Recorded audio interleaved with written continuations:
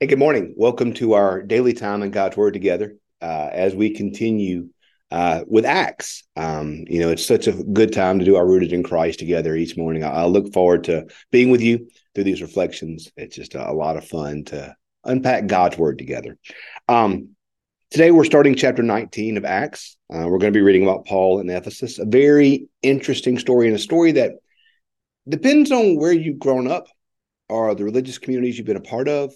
How this passage will either make a lot of sense to you or confuse you. So let's walk together with it and see kind of where we wind up. Well, Apollos was in Corinth. Remember, we talked yesterday about Apollos and Corinth and how he was such a respected and widely known and regarded teacher in the early church. And this here is referencing what we see in 1 Corinthians, as I mentioned yesterday. While Apollos was in Corinth, Paul passed through the interior regions and came to Ephesus, where he found some disciples. He said to them, "Did you receive the Holy Spirit when you became believers?" They replied, "No, we have not even heard of that there is a Holy Spirit." Then he said, "Into what then were you baptized?" They answered, "Into John's baptism." And Paul said, "John baptized with the baptism of repentance, telling the people to believe in the one who was to come after him, that is Jesus." On hearing this, they were baptized into the name of the Lord Jesus. When Paul laid his hands on them, the Holy Spirit came upon them. They spoke in tongues and prophesied. Altogether, there were about 12 of them. He entered the synagogue and for 3 months spoke out boldly, arguing persuasively about the kingdom of God. When some stubbornly refused to believe and spoke evil of the way before the congregation, he left them. Taking the disciples with him, he argued daily in the lecture hall of Tyrannus.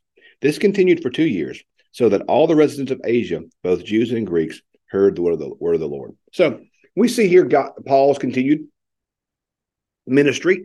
We see how, I love what it says at the end. This continued for 2 years, so that all the residents of Asia, both Greeks and Jews and Greeks rather, heard the word of the Lord. So through Paul's missionary efforts, all the folks in this part of the world heard about Jesus. Golly, wouldn't that be great to say about us? Wouldn't it be great to say that because of our lifestyles and because of our teaching and our preaching, that all of Madison County heard about Jesus, or all of the metro area, or all of wherever you live while you're watching or listening to this, heard about Jesus because of our actions? That's a great goal to live into, isn't it, y'all? That's something for us to kind of desire and to live into, is that all the world can come to know and hear of Jesus because of us. So I love that end of there.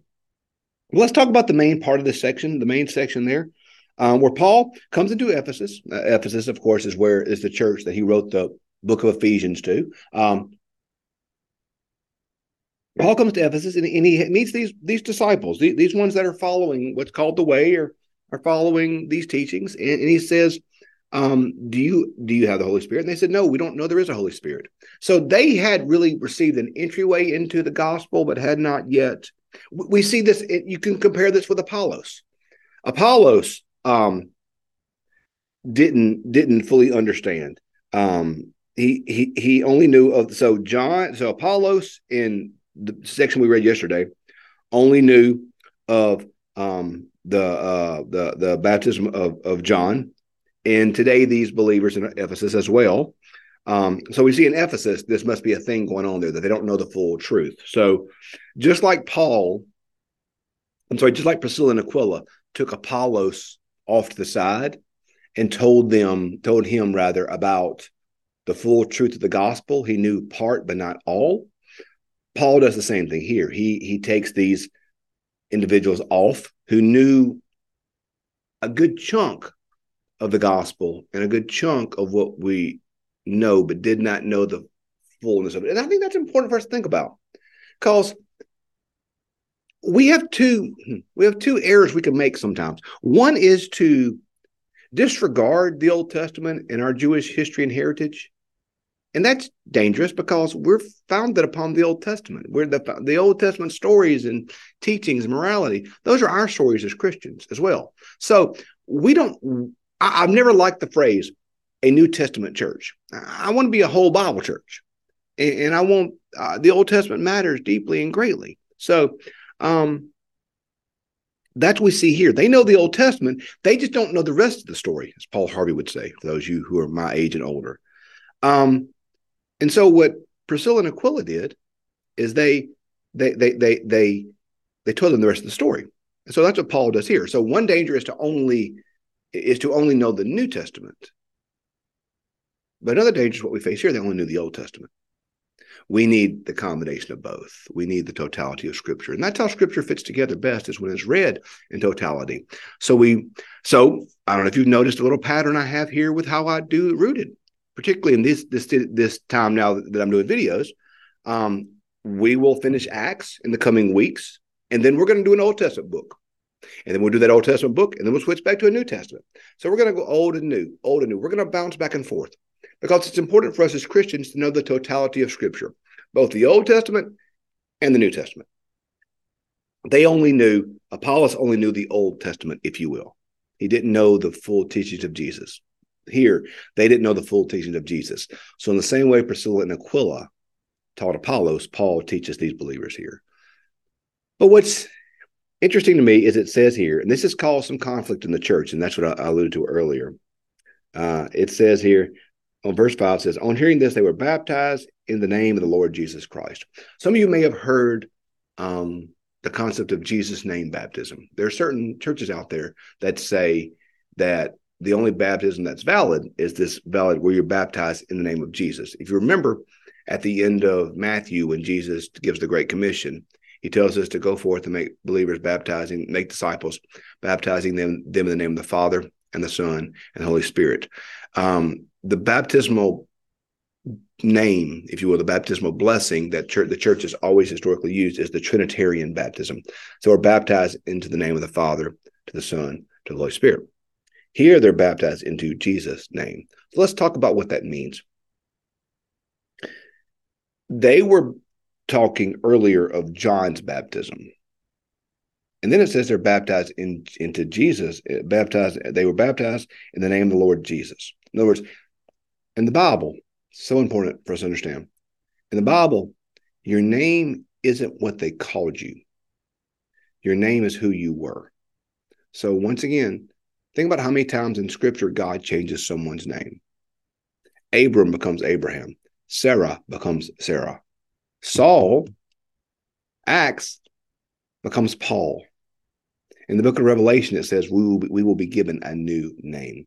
So your name isn't just what they called you, it was who you were. So in the Bible, when your name is changed, that's a significant way of saying that you are changed, you are saved, you are converted.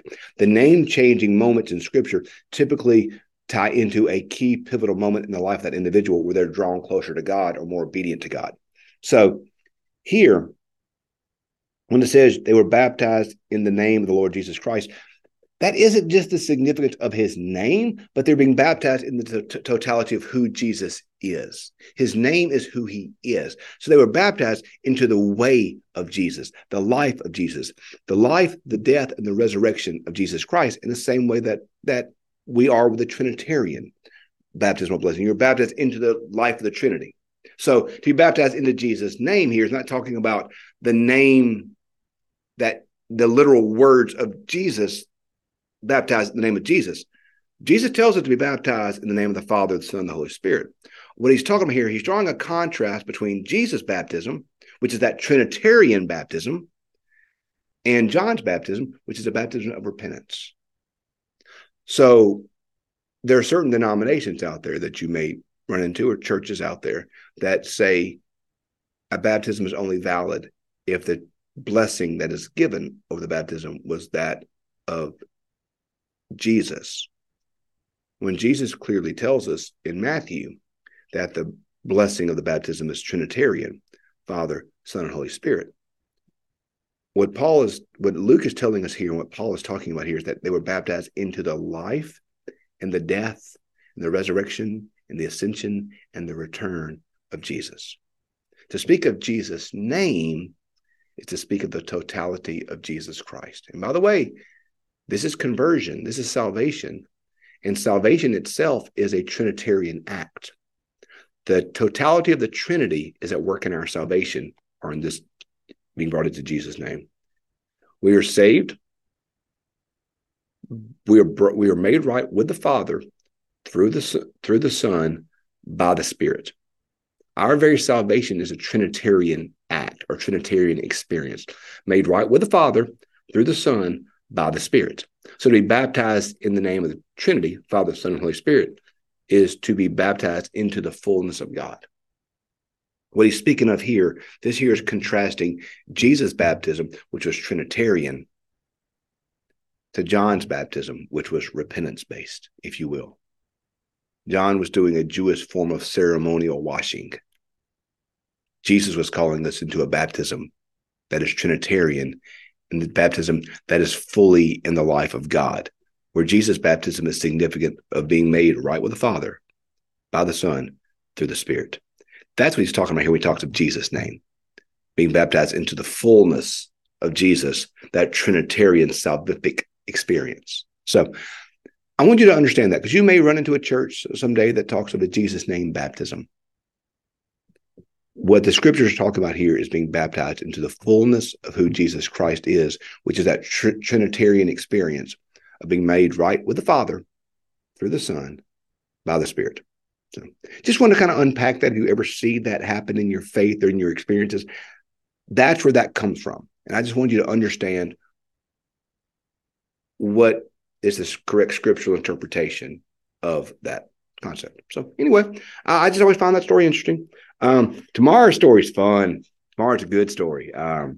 Good times tomorrow. Good time. Oh, the next two stories are good. We got a whole bunch of rowdiness coming up. So I look forward to that. So anyway, Ephesus is an interesting town. A lot of stuff happens in Ephesus. So anyway, tomorrow we'll pick up with Acts chapter 19, verse 11.